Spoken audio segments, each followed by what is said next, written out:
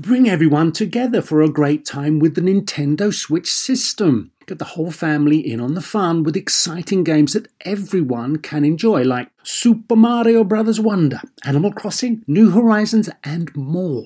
Nintendo Switch has 3 different play modes all in one system. Play in TV mode, tabletop mode, or handheld mode when you're on the go. Visit nintendo.com/US/Switch to learn more. Games rated E for everyone. Apple Card is the perfect cashback rewards credit card. You earn up to 3% daily cash on every purchase every day. That's 3% on your favorite products at Apple, 2% on all other Apple Card with Apple Pay purchases, and 1% on anything you buy with your titanium Apple Card or virtual card number. Visit apple.co/card calculator to see how much you can earn. Apple Card, issued by Goldman Sachs Bank USA, Salt Lake City branch, subject to credit approval. Terms apply. Welcome to Star Talk, your place in the universe where science and pop culture collide. Star Talk begins right now. Welcome to the new season of Star Talk. I'm your host, Neil deGrasse Tyson, your personal astrophysicist. I'm also the director of the Hayden Planetarium at the American Museum of Natural History. Joining me today as my co-host is comedian Lynn Koplitz. Thanks, Neil. So, Lynn, we've been on hiatus for a while. What have you been up to? Oh, my gosh, I've been on the road a lot. Doing comedy. And yeah. I just got back, and I've been gone from New York pretty much for like 3 months, and I've talked about feeling like an alien. Everything changes. This city doesn't stay the same. So it forgot who you were? Yeah. Or it didn't care who you once were? Yeah, my tan salon is gone. It's been there 8 years, and I thank God I didn't buy points. No wonder you look so pale today. I know, I do look pale. Thank you, So Neil. you always got something going on TV. What's that? I got my new show with Joan Rivers called Joan Knows Best. She's your buddy. She is my buddy. Yeah. Hopefully she's going to do our show again, too. So it's not Lynn Knows Best, it's Joan Knows Best. No, it's Joan's show, Joan and Melissa's show. And who are you to her in the show? It's a reality show, and it's on WeTV, and it'll be on January 25th. It premieres, and I'm just good friends to Joan and Melissa. Do you play yourself if it's a reality show? I do. Yeah. I do. It's really fun. I'm now getting paid on this show and on that show to just be me. Okay. Just come and be a jackass. Other people who are taking time to work on science and bettering themselves, we really don't have to. You're proof that that's unnecessary. I am proof that that's unnecessary. Well, me and the Palins. So for Star Talk, what we like to do is begin every show with some review of current events, because the universe is always flinching, it seems. And so, did you catch the news cycle this past week? Where I'm sorry, I just love the universe is flinching like an abused housewife. Well, it's every week, because we have active people doing active things in the universe. And if it's not a black hole, it's life on another planet, or maybe. And so there's this highly hyped NASA announcement last week that something was going to be told at an upcoming press conference about life in the universe. Were you aware of that news cycle? Yeah, isn't that the Mono Lake thing? I have you on my Twitter. I know. Oh, you follow my tweets. And I follow your tweets, and I follow some of the people you follow. Well, okay, so you're plugged in. I can't do my own thing, so I go to the people I like, and I follow their people. My people and your people will get together. Stalker by extension. Okay, so you're already briefed on the story. It's the Mono Lake thing, right? Yeah, there's in that lake in California. Weird. They found evidence of microbes that thrive on arsenic, which is really cool. And it's cool because arsenic would normally kill us, but apparently they're bacteria doing the backstroke on it. And we have, because I'm connected this way, I have Dr. Mary Wojtek on the line with a name sounds like it belongs in Star Trek. Can I ask you a question before we talk to Dr. Mary? Oh, sure. So who now? You know me. I'm allowed to ask these questions. Please don't tweet and tell us Lynn sounds stupid, because that's why I'm here. Okay. You're not here to sound stupid. Not sound stupid, but I don't have to be. I'm not an astrophysicist. Okay. So my question is: so these are biologists that scoop the stuff up out of the lake. Yeah, right? yeah. So how many bags of crap did this lady have to dig up? Like, wouldn't this be like? I mean, I'm just guessing, but isn't this like the major? Isn't this the thing you scooping crap up out of the lake for hoping to find? Well, I would have to ask Mary Wojtek, because she's the program scientist for the astrobiology program at NASA headquarters in Washington. And she, in fact, was at the press conference moderating the scientific results. And I think we have her on the line, do we? So, Mary Wojtek, are you there? Yes, I am. Hi, Neil. Welcome to Star Hi. Talk. And your last name sounds completely made up, like you saw it in a Star Trek episode, Mary Wojtek. Like, where did that come from? Some people may remember this classic Star Trek episode where the crew confronted an organism called the Horta that was made out of silica instead of life on Earth, which is made out of carbon.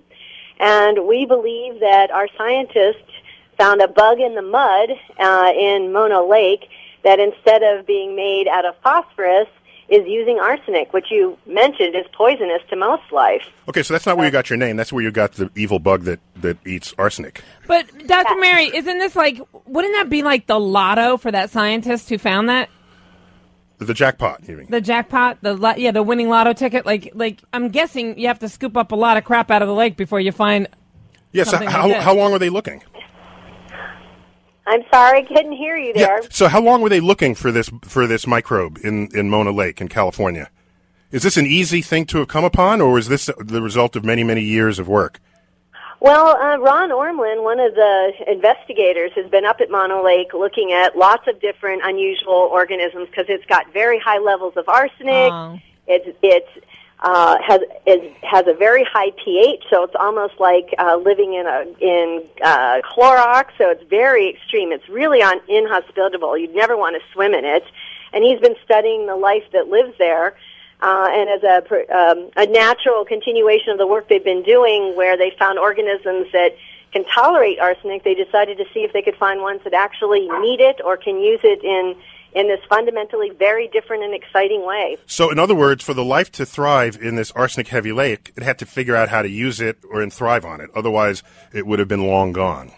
Yeah, well, you either have to figure out how to avoid it or use it and thrive. And so there's examples of both of that going on in the lake. Yeah, and so this adds another element to that fundamental list of the elements of life, right?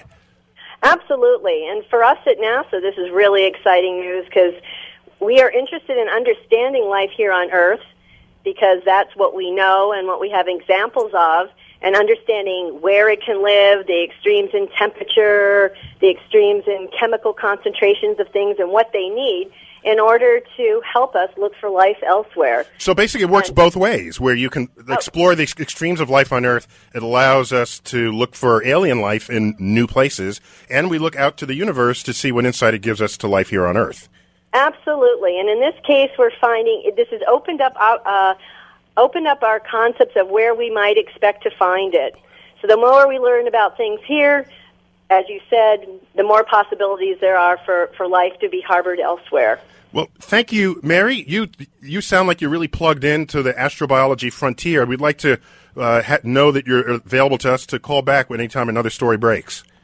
Anytime, and stay tuned. We have some really exciting stuff going on here. Okay. All right, Mary. Thanks for calling in. Thank you. Thank you very much. All right. Thank you. So, Lynn, I wanted to know what it was. I wanted a little tester. We got a show to do here. That's just the beginning, opening. She's got some sort of alien foot in her closet. She's not telling us about. I want to know what it is. Because if Dr. Mary's holding out on us. And you think she'd tell the world if you asked, even though she's sworn to secrecy. Neil, was that organism? I didn't get to ask Dr. Mary. Was it just? Has it been there the whole time? We have to assume. Yeah, we have to assume. And so it didn't just show up for their lab experiment. And I don't know. I was wondering if maybe some waste or something from us created it. Oh, contaminated by other sources. Very good. I made the genius think, didn't I? Well, it's time to get to the beginning of our interview It's exciting. with Jon Stewart. Jon Stewart is our inaugural victim for Star Talk. His book's great. It's great. It's his book that's out now, Earth, A Visitor's Guide to the Human Race. And in this book, it's imagined as just something that we leave behind after we're extinct and aliens come and find it. And that's how they learn all about us. The idea that we've been stalking the universe for all this time. Right. So let's begin that interview. And in fact, it was I taped it live in his office a few weeks ago, and we're slicing it into our program, and we can chat about it as we interrupt it at will to comment on where it's going and where it's coming. Let's start it off. Very good. Love your book. Man, what a concept that is. I don't know why nobody did it 30, 40 years ago. Because nobody wanted to waste that much time. But we did here at the show, and that's why we did. Everything is in that book. It is hilarious. It is fun. And the full title is Earth, the book. And the premise there is civilization's gone. Right. All that's left is here is the book. And they pick up the book, and this is how they learn about us. This is our record of the entirety of man's existence here on this earth. This is like the Voyager record that went out into space, that captured culture. Stardate. The only difference is it's obviously an abbreviated somewhat.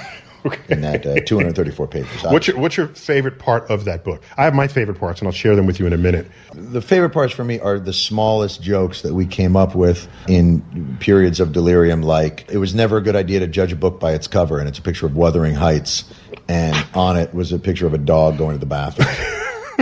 You know, that kind of thing. So it's just some of the most ridiculous little silly jokes are some of my favorites. And what I like about it is its breadth of subjects that it covers. For example, in the section on psychology, there's no real psychology listed there. Well, I was a psychology major, so I know just how little there is to list.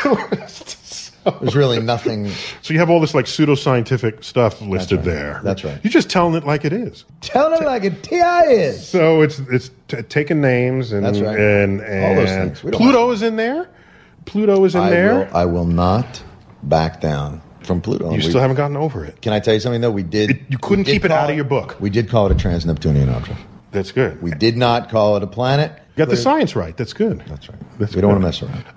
One of my favorite parts is where you talk about how we all thought everything revolved around us and the evolution of that thought and what remained after it. Like, okay, so we learn we're not in the center of everything, but there's still sort of a holdout, right? It's like arrogance. An arrogance. So, but we nonetheless name the planets after gods. What we learned is that we were in control of our destiny, that there was no real spirituality, that was all a series of chemical interactions, but we named the planets after gods, just to be sure. You just didn't know. Okay, that's what we think. But at the end of the day, let's say we're wrong. Hey, look, Saturn, huh? Saturn. You're Saturn. See? You don't want to piss them off too bad. That's exactly right. So we work it all through. And there are people who think there's actually a face on Mars. Who are these people? Do they watch your show? Yeah, I would hope so. Well, you know, the man on the moon, there's always a big thing that there was a face on the moon. The craters from this distance. But they didn't think it was actually a man on the moon. They just said it looked like it. The people are thinking there's actual civilizations on Mars, or that, or Mount Rushmore was naturally carved. The people who the Mount Rushmore being naturally carved is probably because people are confusing Mount Rushmore with something else. So they're hearing Mount Rushmore. It's a lack of knowledge of what Mount Rushmore is, more than that you would show them a mountain with presidents' heads on it, and then they would go, that's got to be wind, right? That is so hopeful for this country. No, you say I'm sure that's what it is. That's so hopeful. Whenever they ask those questions, it's always like, is Mount Rushmore a natural? And people always think like, oh, right, Mount Rushmore. They're just thinking of a different thing. I wish I had that much hope. Oh, I absolutely have that much hope. Although my kids still believe the moon is following them. And how old are they? 28, 26. Yeah, okay. 6 and 4. Okay. But they believe that the moon is following them. Yeah. Well, and that daddy is powerless to stop it. Why don't they credit Daddy with the power for having done that in the first place? Here's what they credited Daddy with: the power to tint our windows so that we could roll them up and not see the moon anymore. Other than that, you missed out on a power opportunity over your kids. That's exactly saying right. It is by the power that I have over the cosmos that I make the moon follow us and nobody else. Listen, I put the milk on the highest rack in the refrigerator. Believe me, I have the power. Okay. There's nothing that happens in that house. They can't open a juice box. I don't need to lord it over them anymore. That's the first segment of our interview on Star Talk Radio with Jon Stewart. He's great. Your host, Neil deGrasse Tyson. Lynn, what do you think of that? I think it's great, and I can't wait to hear more. But, Neil, I have to tell you, the first thing that made me laugh out loud was when you guys were talking about planets, and you said, oh, I see Pluto is in there. Like he invited your ex-girlfriend to a dinner party. I see you noted Pluto. You know I think she's a whore, right? Pluto is a victim of all of our ignorance. That's the problem. I told you she's not marriage material. Why is she there? You've got Jon Stewart's book in front of you, fully doggy-eared. We'll have to get back to some of the points that look like you're ready to. I love it. We've got to take a quick break, but more of my interview with Jon Stewart when Star Talk returns.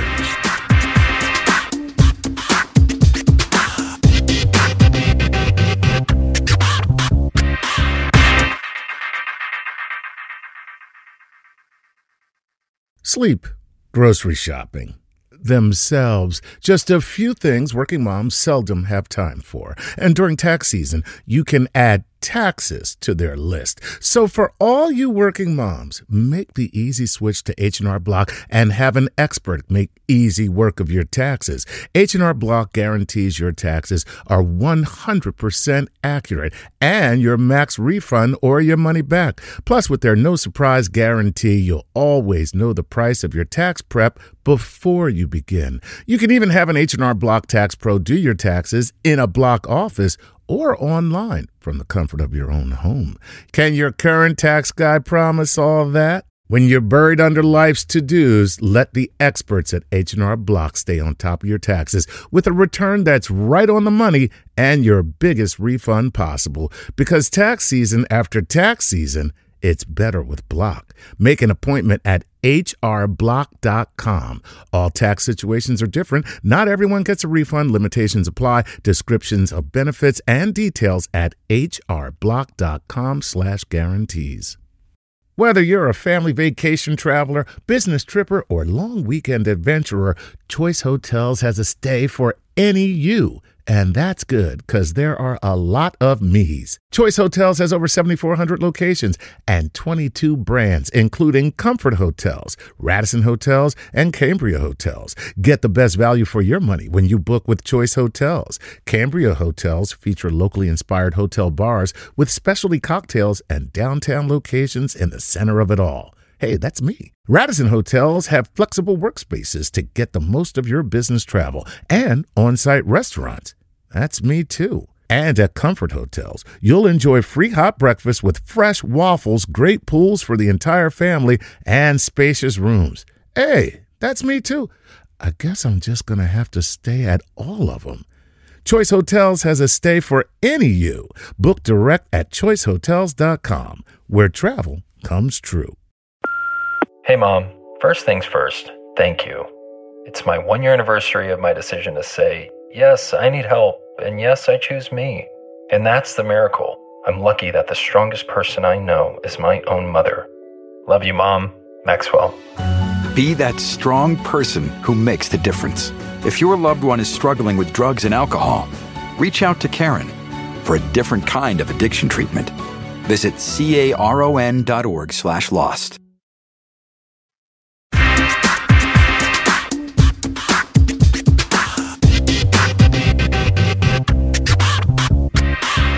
Welcome back to the season premiere of Star Talk. I'm Neil deGrasse Tyson with Lynn Koplitz.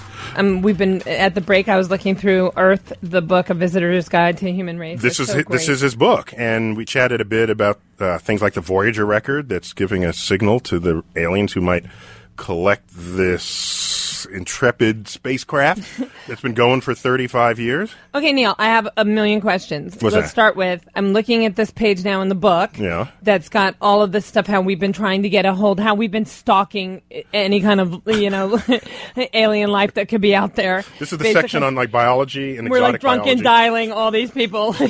Just wondering if you're out there, aliens. Call. We're trying to send signals in case they're out there. What, you got a problem with that? Well, yeah, I do, because in 1973 it says we sent the Pioneer plaque. Yes, this is a plaque that tells aliens who collect the plaque where we came from. Yeah, a plaque that anyone listening, please go online, look for this plaque, Pioneer plaque, and I want you to look at the picture. It looks like something my nieces could have drawn. They're 11 and 8. Okay. And they're white people, first of all. This is what we want to, and what I do like is that the girl is kind of chunky. Like, she's my size. She's a 10. She's got extra hips there. It's an earlier standard for a female body illustrated there. Because the plaque, if you've never seen it, contains sort of geometric information about where we came from, information about molecules. I see a star and this woman who obviously has a Brazilian in 1973. Okay. And two illustrations, line drawings of a man and a woman. And you're right, the woman doesn't have the body of a of a supermodel. She's but well someone, groomed but for she's the got 70s. some extra of a 70s kind of body. That's right. That's right. Well, do you think that's because we're trying to tell the aliens we're fertile? Come breed with us. Come breed. My favorite response to that was, I forgot where I saw it. It was a comic where two aliens collect this plaque. They're dressed in tuxedos and they're looking at the pictures of the humans, and it said they're just like us, except they don't wear any clothes. Oh, hilarious! Wait, but what's that bra thing at the top of it? It's not a bra. It's the hydrogen atom. But how would they know that? Well, we're assuming they're intelligent, or at least as intelligent as we are, or at least as knowledgeable as our scientists are. Interesting. So then they made a record. Yeah, so then they put some of that on the record, and that went onto the Voyager spacecraft, which followed the Pioneer spacecraft as the only spacecraft to ever have enough energy to leave the solar system. That's why we're trying to talk to the aliens on it. Honestly, Neil, no offense, I think this is crap. I don't think it's real. I think that's crazy. Those pictures are I think they're made to look like they're something. I'm just impressed. There's a whole section in Jon Stewart's book about ways that we try to communicate with aliens and what effect that might have had. Well, the radio transmissions, is that supposed to be that's like contact, like listen to... Yeah, radio waves. Because they can cut through the galaxy without leaving a mark. I mean, You listen to your laundry washing. Isn't that what happened in Contact? She's listening to the wash. she's got the headphones on, trying to hear the aliens talk to her. I mean, and she did. They finally told her about prime numbers in the movie. Yeah, we have more to talk about with that, because I like the idea too that was in that situation. It was like science kind of led you to a religious. Oh, at the end, yeah. Actually, religion. No topic is left untouched in Jon Stewart's book, including religion. And I don't know that he's ever been charitable to religious thinking. I think he is definitely a comic who has a point of view, and I like it. So, in our next segment, we get to I talk to him about the religious content of the book and see where his points of view take us. Interesting. So let's go right on in and find out what he says. So in this book, it touches all parts of culture and people and time. Religion, science. Religion. What do you say about religion in there? Do you remember? We just mentioned it as being a 100% purely positive thing and nothing ever going wrong, I think. I have to go back and read the... I'll tell you what it says. I think it was, religion provided great comfort to a world torn apart by religion. I believe that was the ending. That period. That's all. That's exactly what you got. Right. Now, here's the thing. Here's a good question. Yeah. Where are we going with science? What if science is just leading us to a religious epiphany? Do you ever wonder about that? Well, some people have speculated about it. Like we find the God particle or the theory of everything or the Big Bang and science has its sort of godlike figures. In your book, you list science gods, Newton and Einstein. You have Edison in there. Marie Curie. Yeah. So science has its idols, and it also has its martyrs. And it has its idols, its martyrs, and its faith to some extent. Isn't a hypothesis, to some extent, faith? Yeah, the difference is when you find out when you find a hypothesis is wrong, you stop believing in it. See, that's the difference. The difference is you will, but no one knows yet if religion is wrong. No one has yet to figure out. They may figure out that the books that man created for it are wrong, but they have yet to prove that religion itself is wrong. Yeah, because it's hard to prove a negative. Yeah, that's. Well, I'm just saying. Okay. Do you think scientists have just pure faith in methodology? Well, it's worked before, so we keep at it. I mean, you need the faith. If you tried it before and it never worked, but you keep trying it, that would require faith. But if it's worked before, do you want to call that faith? I call it, hey, it worked before. You're talking about that's experience. Yeah. Scientific method. Yeah, it's experience. Can I tell you something? I love the scientific method. It's awesome. And people overdefine it. People overdefine the scientific. You know what it is? It's do whatever it takes to not fool yourself. Period. That's the scientific method. I always thought it was to create something recreatable.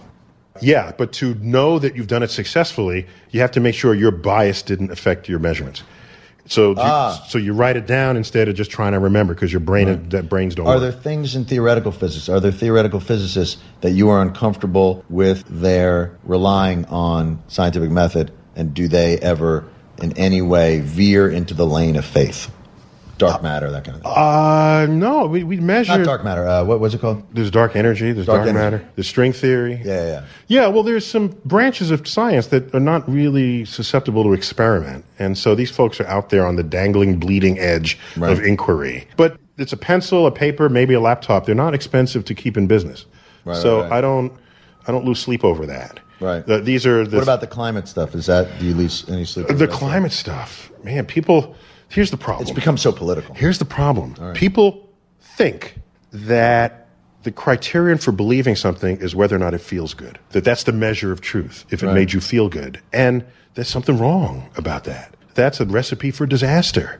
It's the ostrich with the head in the sand. I don't want to know about it because it make me feel bad. I will only believe and listen to the stuff that makes me feel good. And if I have this investment in the oil industry, I'll believe what makes me feel good about that. Let me go the other way, though. Is it also, though, people have become calloused to the dire warnings that are no longer valid? Is it ostrich head in the sand or boy who cried wolf? Because there is also... Or the sky is falling. Yeah, right. we got all of them, yeah. We got all of them. Yeah. And trying to discern between those can be very difficult. So I guess when the science has a fuzzy edge where we can say this might happen in the next 50 years, Right. people don't know how to deal with that uncertainty. Right. Yeah, but I say the Sonal And Rise there's also, it's difficult now because there is no organization that has earned a certain credibility anymore. There is no Walter Cronkite of science. Does that make sense? Yeah, someone where everyone turns to and said, this is the man who tells it like it is, and That's we'll all right. believe it, even if it's That's uncomfortable. right. And who will also tell us the things that are uncomfortable that are not true. So we need a Walter Cronkite of science. Done. And I have a nomination. You want to hear my nomination? Who's your nomination? You! No heavy sigh. What kind of heavy sigh is that? And that's the way it will All be. right, that's not it. You are the Walter Cronkite of science. That's the way it once was. Lynn, if I remember correctly from our Yes. last season, you're actually a bit spiritual yourself, right? So what do you think of I'm his actually kind of religious. religious? Yeah. I'm like a foul mouth. I'm like a Mary Magdalene kind of. But I'd wash Jesus's feet with my hair. I'm that person. But here's my question, Neil. When you were talking about when you were talking about religion, and you said that you think people want to believe only what makes them feel good. But the Bible, if you read it, it doesn't make you feel good. There's a lot of negative stuff in there, and you feel guilty a lot of the time. That's you feel if you're bad. If you're Catholic, yeah, you get the guilt. No, I think Jewish people get it, and everybody gets Christians it. get. Okay. We all get it. Yeah. I get it. But I mean, if anything you read in there, lots of it, you can't live up. I to just see Jesus. it wouldn't have to be religious. It's just ideas that make people feel good. I have found that they're more likely to want to believe, whether or not. I it's think religious. we're just lazy. I think it's laziness. I think people just don't want to do anything. It's like, well, if I don't see it, I'm not going to worry about it. You're listening to Star Talk Radio. I'm your host, astrophysicist Neil deGrasse Tyson. I'm also the director of the Hayden Planetarium in New York City, here with Lynn Koplitz, professional comedian who deigned to spend an hour with us on this Sunday. Thank you, Neil. Don't you have a new show too coming out? Nova, the Nova. Yes. Well, Nova? the spinoff of Nova, PBS Nova Science Now. Yes, thanks for mentioning You're that. welcome. It's a very good show. And by the way, you can find us on StarTalkRadio.net. That's where you get back episodes, as well as the 1 day delayed podcast of anything you might hear live on the radio. And what? Brought to you by Science, Brought to you. the podcast. It's all brought to you by science. Oh, Neil. Ugh. I think we're going to have time for another Jon Stewart clip. Oh, good. And because I hung out in his office for a long time trying to milk him for everything he's got. He couldn't shake you. It was a little odd that he was kissing my butt at the end there saying, "Oh, you're the next one." Why is he doing that? He doesn't have to do that. You're getting kind of famous. Oh, well, he doesn't have to do that. I don't think, I don't know about that. He felt bad about what he did with Pluto and all. So we've got our second break coming up. And like I said, you're listening to Star Talk Radio.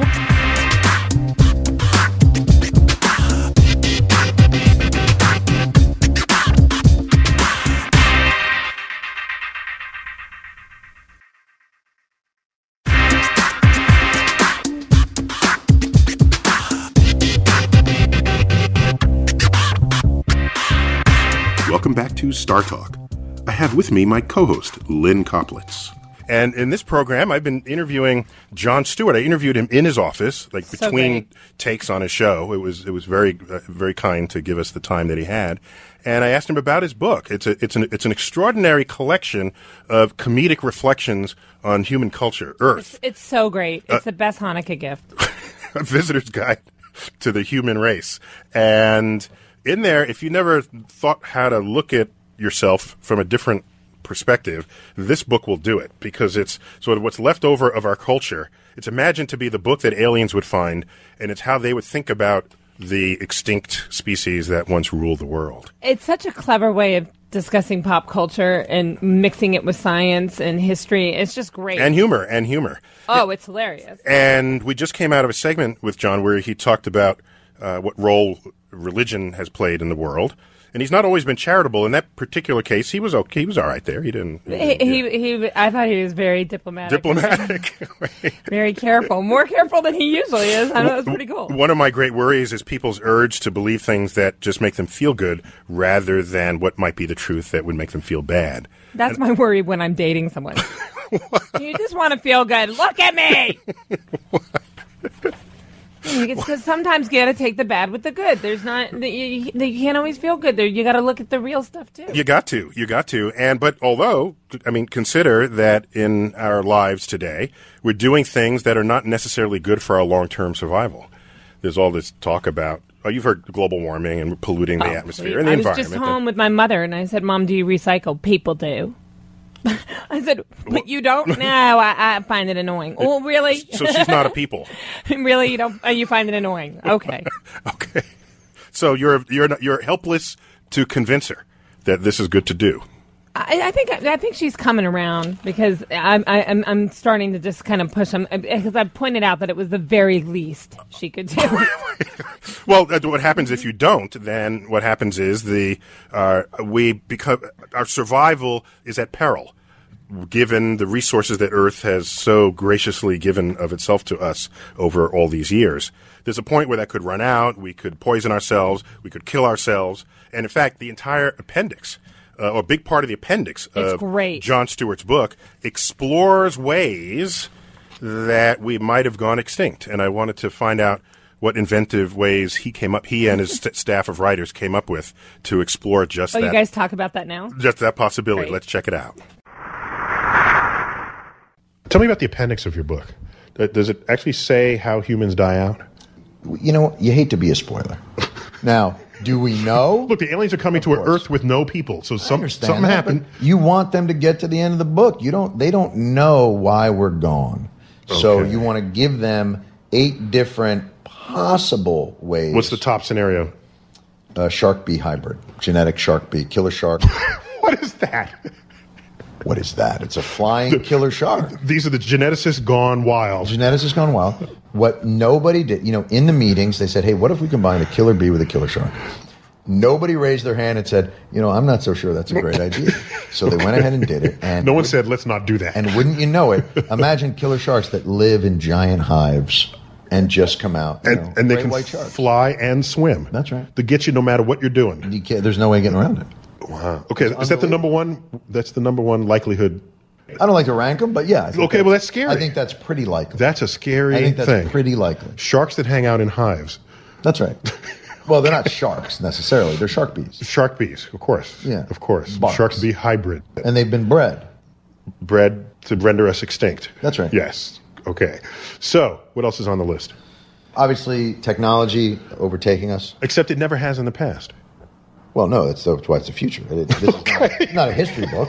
It's a future book. Okay. Stupid comment on my part. Yes. Okay. Exactly. Now, I'm not suggesting that in the future you won't be able to send yourself back to the past to stop the robots. To kill the grandmother of the robot. Right. So that it doesn't. Yes. I'll come back naked. That's right. Thank God this is radio. So there's that. Obviously, superbug. I'm not gonna lie to you. Like a virus kind of bug. Like an Andromeda strain. Yeah. Okay. That's cool. Turns us all to dust. Yeah. For those who are not old enough, in the Andromeda strain, the virus rendered blood into powder. Yeah. And instantaneously, where you'd walk out in the street and your cars would still be there. Everything. Yeah. You're in. People were just frozen. In situ death. What a great movie that was. Yeah. Mm-hmm. Death by Black Hole. Hadron Collider, the guys are like, there's nothing going to go wrong here. Bonk. Wrong. Oh, we're not going to create a molecule that eats all other molecules. Wrong. If the world ends in that scenario, the last words uttered on Earth by man will be, hey, it worked. Jon Stewart, thank you for being our inaugural guest. Stop it. I enjoyed it very much. For Star Talk Radio. That was Jon Stewart. You That's gotta love awesome. the guy. You gotta love the guy. The appendix is my favorite part of this book.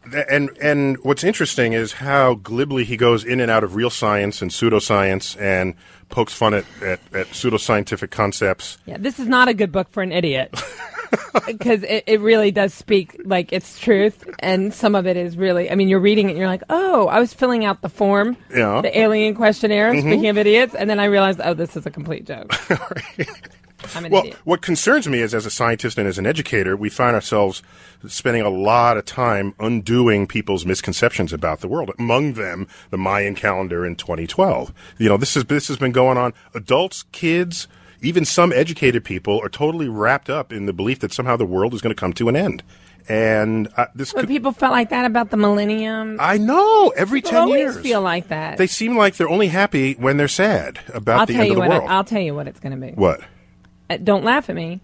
Zombies. Zombies. Not zombies per se, but my point is I've been watching that show, Walking Dead. Yeah. And I think it's going to be some sort of incurable disease. Like something, we're paying so much attention to all the other stuff. Like I think some weird thing's going to happen. So some people will be like walking down the street infected. No, I don't know. I don't think it's going to be tap them twice in the head. But I think that show is like a metaphor for what happens when the thing you didn't plan for happens. Like who plans for zombies? Well, here's the thing. Well, that'd be a different That's my kind point. of end of the world than what has preoccupied people for so long, where people look up to the sky and think the sky is going to kill us. Now, it's odd because I've got I wrote a book called Death by Black Hole, so I'm no stranger to the shameless plug to the ways the universe wants to kill us. I'm just saying, throughout What's the book called again? Death by Black Hole.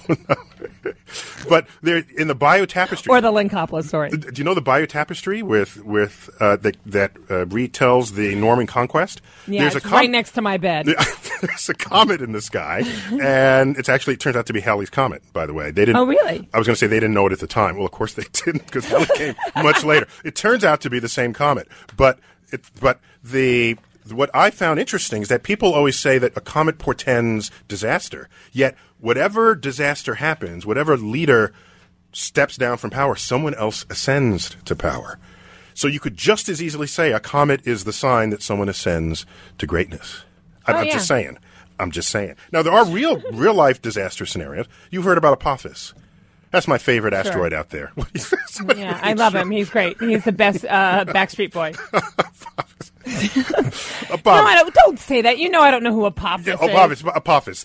Apophis is the asteroid that's the size of the Rose Bowl that's headed our way. That's the what do you call it? The movie. What's the one? Deep Impact.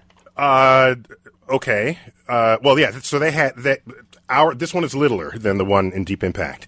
The size of the Rose Bowl. This one would only take out the west coast of the United States. It wouldn't necessarily render us all extinct. And we have extinct. proof that this is happening. No, we have proof that it's going to come. It's going to give Earth a buzz cut on April 13th, 2029. See, what I think is funny is we have, how can people not believe things that we can prove? Thank you with that question, because I'm puzzled by that all the time. People do it all the time. Like, no, that didn't happen. But there's proof. Right. Here's a bone. I'm shaking the bone at you. We know these people were here. No, they weren't here. Yes, they were. So what you have is this asteroid that'll come so close to Earth. It'll come closer than our orbiting communication satellites. It'll be the biggest, closest thing we've ever seen in recorded history. And it's not going to hit us on April 13th, 2029, which, by the way, is a Friday, in case you were wondering. Yeah, I was sweating it right now. But, I was actually wondering how we get someone in outer space to get on top of the asteroid and put a drill bit in it or whatever like we did. I think we would easily get volunteers to do that. If someone had the option of saving the world, I think they would take it up. There are people who dangle off airplanes and bungee jump and rock climb for fun. And if you can say, here, put your life at risk and you might be saving the world, the line will be around the block. I'd have to think about it. I'm kidding.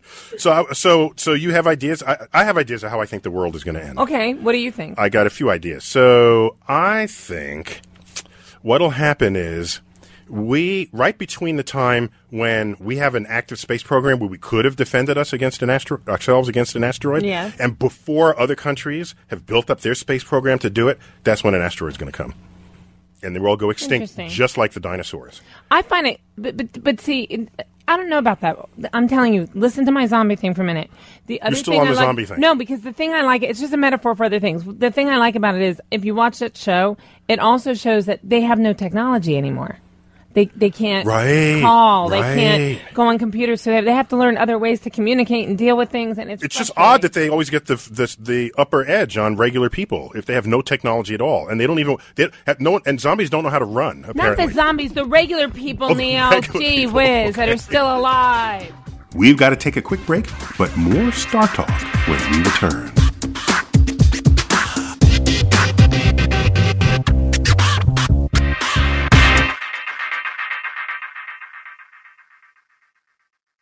Addiction plays hardball. He would hit me with these verbal attacks. I just said to him, I love you so much. You're such an amazing person. I can't take this ride anymore. It was the fact that Dad made that sentiment and broke down. And years later, he told me it had a huge impact on him. Sometimes doing what's right for your loved one is the hardest thing to do. Karen is that right thing. Visit caron.org/lost. Everybody in your crew identifies as either Big Mac Burger, McNuggets, or McCrispy Sandwich. But you're the Filet-O-Fish Sandwich all day. That crispy fish, that savory tartar sauce, that melty cheese, that pillowy bun. Yeah, you get it. Every time. And if you love the Filet-O-Fish, right now you can catch 2 of the classics you love for just $6. Limited time only. Price and participation may vary. Cannot be combined with any other offer. Single item at regular price. Ba-da-ba-ba-ba. In a fast-paced world, every day brings new challenges and new opportunities. At Strayer University, we know a thing or two about getting and staying ahead of change. For over 130 years, we've been providing students like you with innovative tools and customized support, so you can find your way forward and always keep striving. Visit strayer.edu to learn more. Strayer University is certified to operate in Virginia by Chev and has many campuses, including at 2121 15th Street North in Arlington, Virginia.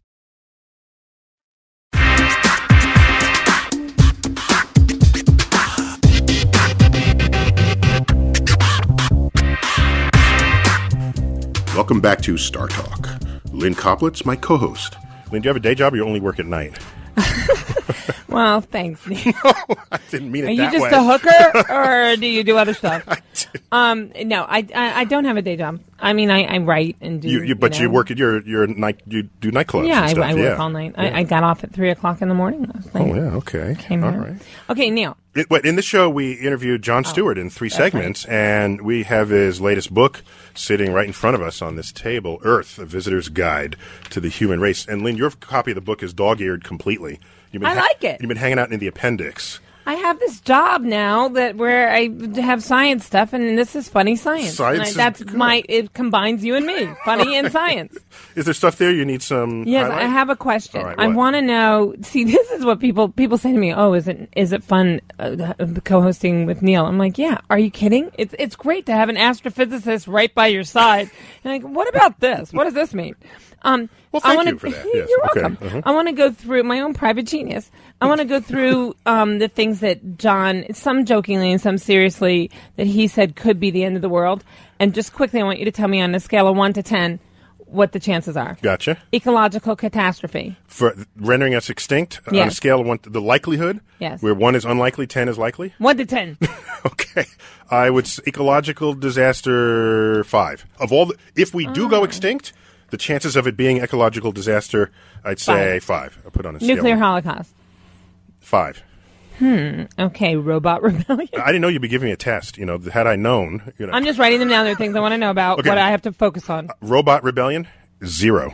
Oh, my God. Some people peeled the Spock ear back right now and cried. Okay, a 1. I'll give him a 1, not a 0. A 1, yeah. All right. What else? Black hole. Black hole, that would be, if you had to go, that's a fun way to go. So just. I didn't ask you what you think is a fun way. Okay. What's the chances? A half.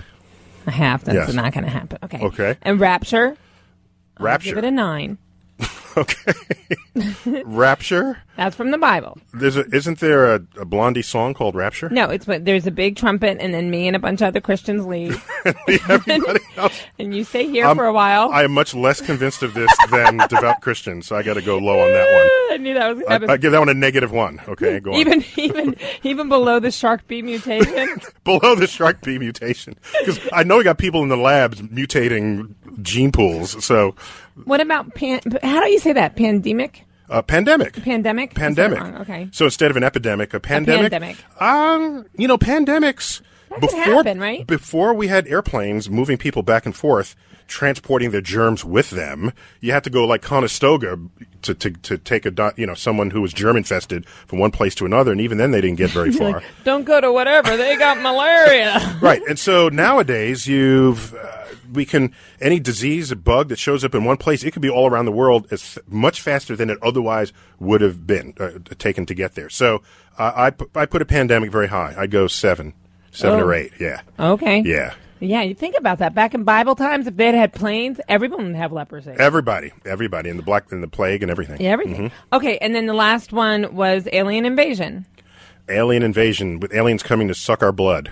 What if they always make them out to be bad? What if aliens just came and needed a place to stay? Do you remember when Hawking gave the warning that aliens would probably be evil and want to enslave us? I think his concept of that is it's a mirror held up to the human race, because it's how we know we behave. It's what we've done. It's what we've been doing it. Been there, been doing it. That's right. Any mismatch, whoever's got the bigger stick wins. The bigger stick, or more, and speaking in a more modern sense, who's got the more advanced technology wins. And so, any alien who's crossing the galaxy to visit Earth. So shouldn't Japanese people win? So I'm just saying, aliens that come to Earth, if they came to Earth across the galaxy, they got more technology than us. So there's a fear factor that they'll all be evil. And what I think will save us is that they'll study Earth really hard, and they'll look at the species that calls itself dominant, and they will conclude, based on all the evidence available to them, that there is no sign of intelligent life on Earth, and thereby leave us alone. You think we're going to be so stupid they're going to leave us alone? Compared to them, if they're that advanced... Leave these ants alone. When was the last time you walked past a pile of worms and said, gee, I wonder what they're thinking? I want to make peace with that. But I've also seen people stomp them just because they were there. Because they were in the way. Yes. So this is how I think about the ends of the world. I think some are more likely than others. I think we're more likely to kill ourselves than to have something in the universe that we then blame it on. Because I just see our behavior. Just look at our past behavior. Human behavior scares me. It scares me too. And you're right, because if the aliens did come here and they didn't want to fight, we'd be like, oh, can we go back to your planet and take everything? We're just going to do a little cherry pick and see if there's anything we want. Now, I saw a science fiction... Actually, it was a science fiction radio play one time where the aliens came to Earth because they wanted the hydrogen in our water. And they had run out of hydrogen where they were, and they were sucking our water supply. And so they were not fighting us, they were taking our natural resources. And that was a science fiction author. That's interesting. Well, it's interesting, but that science fiction author never had Astro 101, because they would have learned that 92% of the entire universe is made of hydrogen. You don't have to come to Earth. So everyone get it somewhere else. Pay attention in Astro 101, because that's what'll work for you there. You could get it closer to your planet. We've got to wrap up the show, but you've been listening to Star Talk, and I'm Neil deGrasse Tyson, your personal astrophysicist. And as always, I bid you to keep looking up.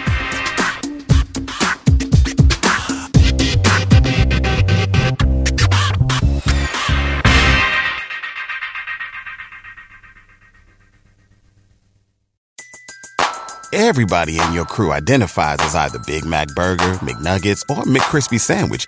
But you're the Filet-O-Fish Sandwich all day. That crispy fish, that savory tartar sauce, that melty cheese, that pillowy bun. Yeah, you get it. Every time. And if you love the Filet-O-Fish, right now you can catch 2 of the classics you love for just $6. Limited time only. Price and participation may vary. Cannot be combined with any other offer. Single item at regular price. Ba-da-ba-ba-ba. In a fast-paced world, every day brings new challenges and new opportunities. At Strayer University, we know a thing or two about getting and staying ahead of change. For over 130 years, we've been providing students like you with innovative tools and customized support, so you can find your way forward and always keep striving.